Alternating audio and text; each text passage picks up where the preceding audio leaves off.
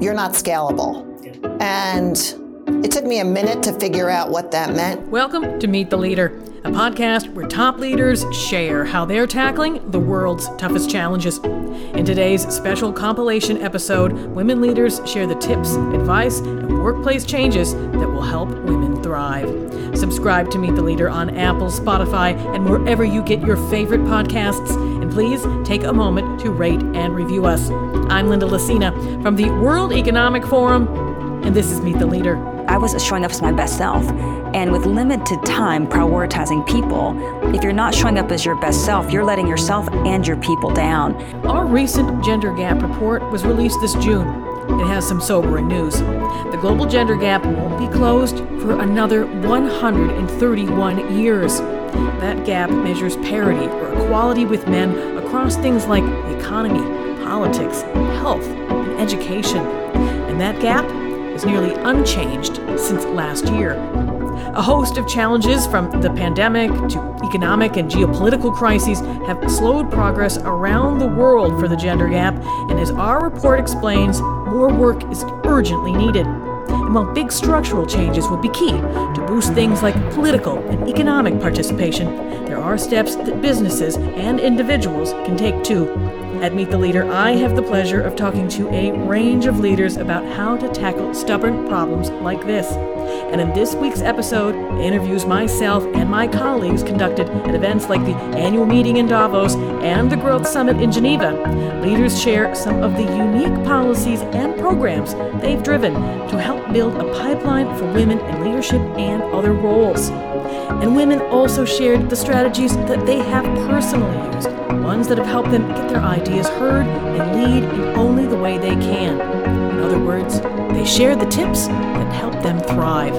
We'll get started with Ashleigh Dartnell. She's the Global Senior Director for Diversity, Equity, and Inclusion at the Boston Consulting Group. And she kicks us off with a grounding in why the workplace can be challenging for any group, including women, but also a strategy that has worked in the political arena and the impact that it's had. You know, the work environment is not a particularly inclusive environment for women and diversity groups. It's particularly not an inclusive environment for women and diversity groups in the political arena. I mean, not only are they blasted within their own parliaments and cabinets and political organizations, but they've got the entire audience of social media, the world, etc. And so it's the definition of an unsafe, a psychologically unsafe, and at times physically unsafe. You know, look at all of the instances where people are attacked and harmed. And so I think that it's very difficult for anybody to go into politics and to make progress there, never mind women. However, certain countries have made progress by putting in quotas, and as we know from numerous examples in India, that quota system has dramatically changed the structure of families, of villages, of government. And so I think that there is something to be said for getting more women, and also, and I think this is just dramatically important, getting more diversity groups into government. Regardless of which country you're in, we need to have better representation across diversity groups. We also talked to Jane Sun. She's the CEO at global travel service provider Trip.com. She has designed some unique policies and programs that recruit women into leadership positions and even help boost retention, all to stymie some of the classic problems that make women leave the workplace. Here's Jane. We are very proactive in promoting the female leadership in our company. So we adopted lots of policies. For example, when females are pregnant, we offer free taxi to bring them to work and take them home. When the baby is born, we give them $800 as a welcome gift and $3,000 as education fee. When the females come back to work, we offer a nice nursing room for them and flexible working hours to support them. And young females, if they want to use high technologies to have their eggs frozen to length the period between they get the degree And also when they can, 35 years old, when the doctor classify their pregnancy as a high risk, we will promote that and will support it. So as a result, more than 50% of the workforce are females.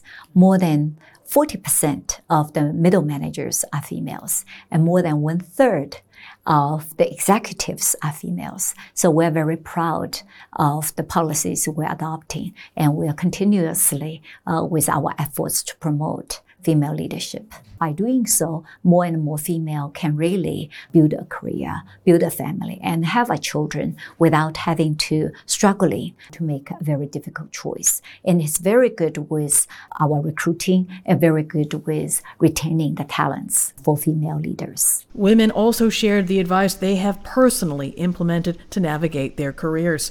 Peggy Johnson is the CEO of augmented reality company Magic Leap.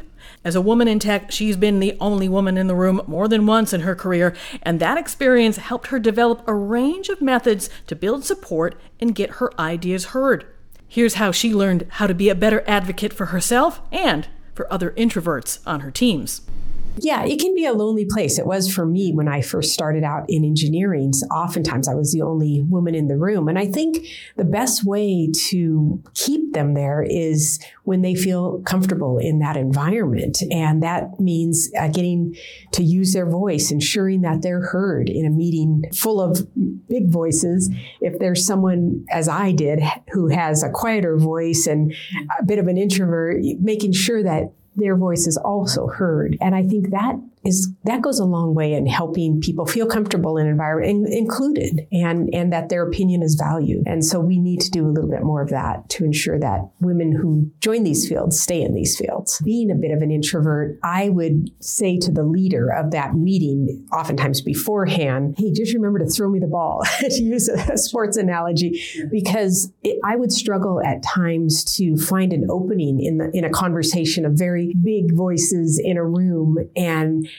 And if I couldn't get my word in that meeting, I sometimes would go visit afterwards in someone's office and say, you know, what I wanted to say in the meeting is this, because oftentimes it's hard to break in. And that goes for women and men. And, you know, anybody who has a hard time taking the floor in a meeting. So it's good that the leader knows to do that. And oftentimes just giving them that input and that feedback is helpful. Another woman in tech had her own tips for navigating meeting rooms. Here's former Apple engineer, Instrumental founder Nela Richardson on her advice for where she sits in a conference room to get her ideas heard. As a young engineer, I was often the only woman in the room. I became very cognizant of power dynamics in that situation. Who had power in the room? Who was leading the discussion? Whose ideas were listened to? And so at a very kind of young part of my career, became very aware of what was actually happening in the politics of the organization that I was working in. And I found that there were some very tactical things that I could do that I felt increased my power in those interactions and therefore increased my confidence in those interactions. Even if the power increase didn't matter, my confidence increased. So things like where you choose to sit at the table is an important element of power dynamics in a meeting when you're the only woman in the room. There are commanding portions of the table and you want to sit there. You don't want to sit in the benches behind the table at the back of the room. That is not a position of power. Usually rooms are oriented with a long conference room table and there's seats all the way around, including at the head of the table. Maybe there's a video conferencing system and there's usually doors on one side of the room, and you want to be on the side of the table that's facing the doors, and you want to be close within sight of essentially whoever's the biggest person in the room, who usually sits at the head. So you want to be right up next to them at the top of the table, but on the side facing the doors. You can also sit at the head of the table. If it's a meeting of equals, this is a very powerful position to be in. You can see everyone, and that's why it's a powerful position in the room. Who owns the agenda is a position of power and a way to obtain power in a meeting. So if you are being asked to set up the meeting, own the agenda. Don't delegate the agenda to someone else, particularly when you're early in your career. That's a way to create power in that environment. And I think also being willing to speak up and assert your position. One of the things that I always did, because I was an engineer, I always really cared a lot about my technical reputation. And so when I was going to assert something in a meeting, I always had the technical backup for that particular assertion. I had the data. I was familiar with it. I could support my statements with facts. And that became a habit for me in how I continued to confidently engage with my coworkers over years. And I became well known for my technical reputation because I'd spent so much time investing in that early in my career. Those are some of the kind of tactical things you can do to obtain power in an environment where you're only one of very few women in a large amount of men, or a majority of men. Nela Richardson is the chief economist at ADP, one of the biggest providers of corporate payroll services and the co-head at the ADP Research Institute, the thought leader on labor market and employee performance research. I asked her how leaders of any stripe can keep focused on long-term priorities despite short-term shifts. Here's what she said. You know, maybe this is the best advice I've ever gotten. Do not lose sight of the urgent at the expense of the important. Yeah. There are a lot of urgent issues right now that'll take an executive's time. In terms of importance, it's about really growing your business over the long term, and that means growing your people as well. I think those distractions could really limit the capacity of a company, and it's really important to make the important things like investment in people center in your strategies. Ashleigh Streeter-Jones is the founder and CEO of Raise Our Voice Australia. That's a social enterprise that gets more women and gender diverse people into politics and policy. She has mentors for every part of her life, a sort of board of directors, and these mentors have helped her strengthen capabilities she didn't yet have and even create the plan that she needed to get traction for her brainchild, Raise Our Voice Australia. Here's Ashleigh. It was that I felt overwhelmed by the enormity of what I was trying to do. I don't come from a training background. I don't come from an education background. Although I studied politics and international relations at university, it was the operationalizing and localizing of that felt quite overwhelming. I was tied up in my own perfectionism, and I needed somebody to help me untangle my thoughts and really break that down into bite-sized steps. So I wasn't trying to eat the whole cake in one sitting. I was doing it in little bites, and little bites that I could really work on and nail down before I was ready to do the next thing, instead of trying to do the 6th step before the 2nd step, then the 13th step, which is where I was at the first place. So that consistency, that accountability, that compassion and patience, which of course was so central to the process, as it allowed me to learn and make mistakes and try different things, but really breaking it down into something so tangible and implementable. I'm very lucky that I have a lot of mentors. I have mentors for different areas of my life. So I've got wonderful Rita, who's my startup mentor. I've got a governance mentor. I've got a mentor for my day job. But actually, most of what I learn comes from my peers. And I'm really lucky to be part of a community like the Global Shapers, where there are many young leaders doing similar work to this. It's very important to have people that we can celebrate with, and it's very important to have people that we commiserate with. And I'm constantly learning from people. I'm constantly being mentored and hopefully mentoring back. And I turn to my mentors, both professional and collegiate, for so many things, whether it's how to keep volunteers on board, or how to set a positive culture, or how I can best learn from something that has happened if I feel like I'm sitting in a place of conflict or failure, and how I can be the best leader possible. So I very much enjoy sitting in a place of self-reflection. I like talking through issues with people, but I often find myself deferring to the incredible community that I sit in, particularly for those more technical questions of how do you move forward and what does good change look like. Lynn Martin is the president of the NYSE Group, the New York Stock Exchange, as well as the chair of the ISIS Fixed Income and Data Services business. She is only the second woman to hold this role, and I asked her what words of wisdom she might have for other leaders. Her tips are resonant to anyone, but especially our women listeners. Here's Lynn. Another wise piece of advice I received is you're not scalable. And It took me a minute to figure out what that meant. It means you need to have the right team under you because you cover so much more ground if you have the right team under you. And from my perspective, that team has to collaborate. That team can't operate in silos. So that's been another area that I've been keenly focused on. And how do you sort of create the environment that leads to that sort of collaboration? You know, a lot of spirited debates, a lot of it's okay to disagree, but we leave our disagreements in the meeting room, and giving people the bandwidth to think differently, think outside the box, and then try ideas. Cristina Gamboa is the CEO of the World Green Building Council, a network of more than 70 countries decarbonizing the built environment and working to make quality, sustainable space available to anyone. I spoke with her at the annual meeting in 2022. She shared the best advice she's ever received. Advice she got when she took on this CEO role. It's guidance that can help anyone as they rise in the ranks. Here's Cristina. The best piece of advice that I've gotten recently was from the chair of the World Green Building Council. When I came onto this role and I relocated from London from Colombia to take on this challenge that I have to keep the built environment as a critical climate solution high up in the international political agenda. That was my main thing. And so the biggest piece of advice I got was continue to have 2-3 priorities, and that's it. And one is make time to what matters. Keep always thinking on growth opportunities, right? Be less operational and learn as you go. If you get it wrong today, doesn't matter. We get it right tomorrow.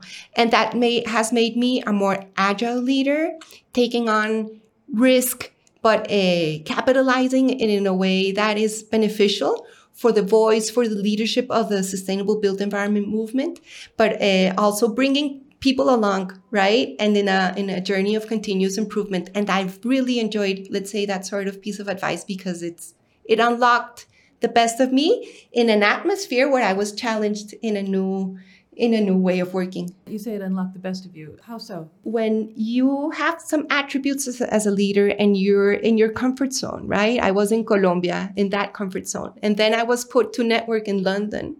It gave me the confidence to say no to many things and delegate much more.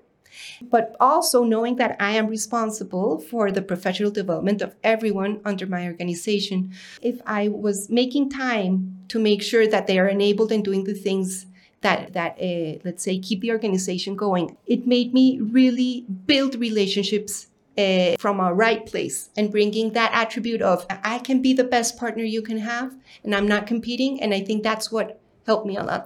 Geraldine Matchett is the co-CEO and CFO of biotech leader Royal DSM. She shared an anecdote that helped her rethink the contribution that she can make to a team. And it's one that helped convince her to take her current role. Every year there is a women's leaders dinner. And one of these dinners was hosted by Sheryl Sandberg and Christine Lagarde and Queen Maxima, if I'm not mistaken. And they were lamenting the fact that there were so few women in CEO positions. In fact, the number was decreasing. We had tables and there was a big discussion as to why is that. And at that discussion, at some point I said, well, let's be clear. I think for a lot of women, the motivation of being in the top job is not very high because often in that role, you probably can do less than if you're a couple of layers underneath and you just get on with things. And there was someone, and my biggest regret is I didn't catch her name. She said, Geraldine, you've got it wrong. This is not the question. I said, oh, okay, help me. She says, okay, we've done a piece of work on villages. And why are the heads of villages generally men? And when you ask the women, they said, we don't have time for that. You know, we're too busy making sure that there's food and there's water and all these things. But if you ask the question, okay, if the way for the village to have fresh water, good quality water, a school, all the things that you want, if that takes you being the chief of the village, do you change your view? And the answer was, I hadn't thought about it that way. And the reason why this story really hit me is that it was a fundamentally different way of looking at ambition, which is not ambition linked to title, not ambition linked to hierarchy, but ambition linked to impact. And it's a piece of advice that actually got me to step forward when the opportunity came to be CEO and co-CEO of DSM. And I'm very grateful because I had big doubts otherwise that I had the personal motivation. But when you really anchor yourself on why is it that you're doing it, it's to achieve that. And it resonated with me hugely. And it resonated with a lot of women leaders that I've spoken, with since. And it's something that I like to share. Because I think the world defines ambition sometimes in a very narrow, I have to say, masculine way. Becky Frankiewicz is the Chief Commercial Officer at Manpower Group, Inc., workforce solutions company. She shared a habit that she can't work without, protecting her time.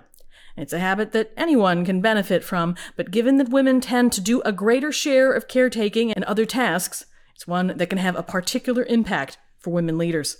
Here's Becky.